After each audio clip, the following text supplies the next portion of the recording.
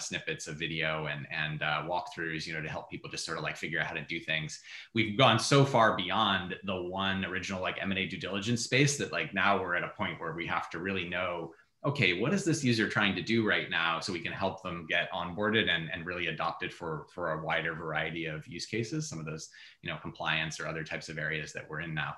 You know, without, I wish I could say there was the one thing, but it's definitely very context specific, especially as you start to hit different types of workflows with different practice groups and different lawyers doing different things. I want to ask another question. 10 years ago, I was working with one of the original legal tech companies called LegalZoom. And one of our big challenges was that the state bar organizations were afraid of legal tech and afraid of what we were going to do to disrupt the market. And so they attacked us with lawsuits, calling us unauthorized practitioners of law, UPL, and all sorts of things. Tell me if today, you know, the regulators of lawyers, bar associations, or the like, are they helpful or are they hurtful to the adoption of the tools that you have? And I'll start with you, Steve, because you've been around the longest, I think. Thank you. Yeah, I actually have thoughts about this. There are times, of course, when the regulators can be unhelpful, right? Like I think now, though, the regulators have done a lot of work to understand machine learning and artificial intelligence and what it's actually doing, right? We have been involved, I personally have been involved in the ABA, specifically the Mergers and Acquisitions Committee, for about a decade now, actually, since before I joined Kira. And it was a really exciting moment when they created a technology in M&A subcommittee that actually was digging into these ethical questions specifically in the practice of M&A.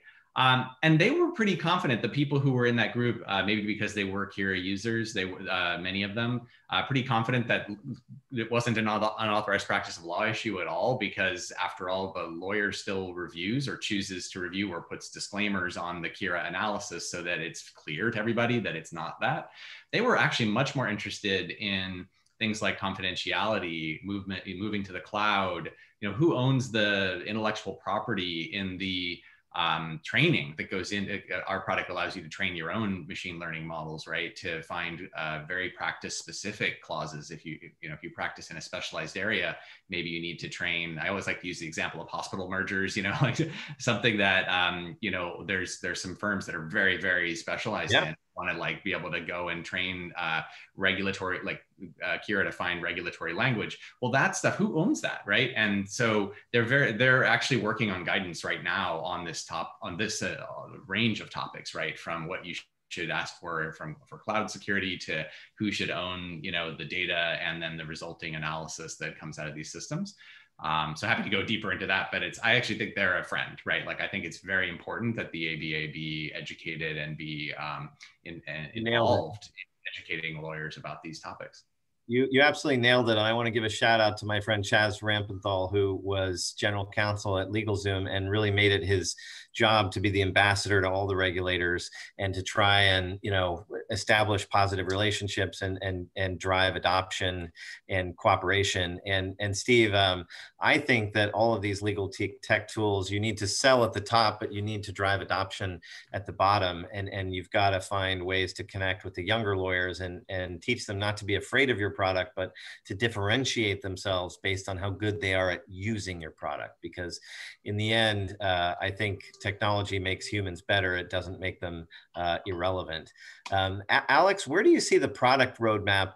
Well, Olga, in a short bullet point, regulators, helpful or hurtful to your business, and how do you engage or not engage? I think I'm a lot with Steve here. It sounds like Steve and I will develop and Alex, a really close friendship because we seem to be agreeing quite a lot. Look, CLM is not like a totally new thing. CLMs have been around for a little while. It's just they've been evolving, and there's still some legacy technology out there that, you know, I will not be naming names, but that may be not necessarily quite 21st century. But I'm grateful for to following the footsteps of great leaders who now cemented CLM as a must-have technology. And it's really just a question of providing the technology that is top of the art, that is useful, actionable, delightful, easy to use, and all of that.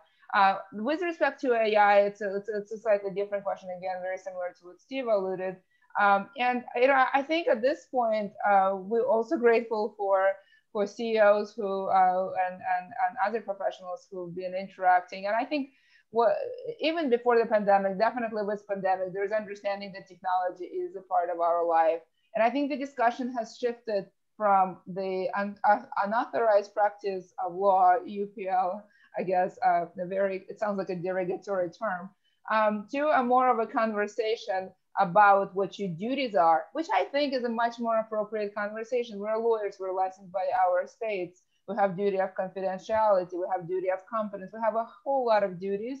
And understanding what it means in the context of any technology, including disruptive technology such as AI, that's something that bars can do to educate us and work with us to develop guidelines, and we absolutely should. I think this approach of kind of explaining our duties, expanding on them, that shift is really helpful, and I think a lot of people will welcome it. I love it. We're running out of time. Alex, tell us where the AI in the law is moving. You're the techie on our panel. What's next on your product roadmap, and how do you develop a product when you're trying to drive adoption? I'll be quick with that because we're running out of time. So there are two types of approaches for automation. One is enhancing automation, and one is replacing automation. With replacing, you replace people or processes that people are doing, and enhancing is where you make people do more with less. We at Xero focusing on enhancing people's ability to do more with less and spend time on billable stuff rather than things that consume a lot of your time. And on the other hand, we are focusing on a so-called small automation.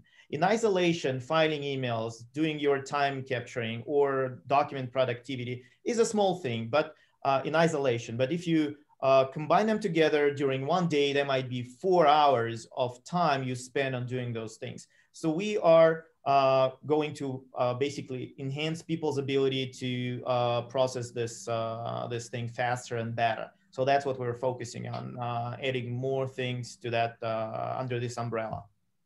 And finally, quickly for each of you, how much does it cost to use your product? Do you sell a per seat license, or is it a fixed?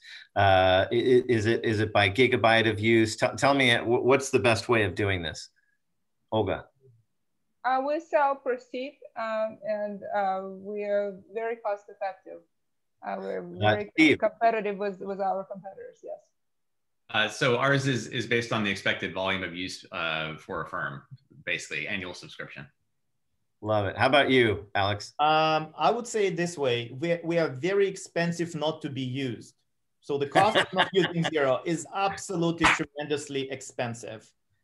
Nailed it, Alex. Nailed it. I think we're at the end of our allotted time, and we've answered the questions on the Q&A. I want to thank each of our panelists for joining, and we will definitely follow up by email with a copy of the recording and Steve's very awesome slides. And I encourage everyone to reach out to Olga, Alex, and Steve directly to learn more about their products and how they can better drive efficiency, accuracy, and lower cost. Thanks very much, everyone.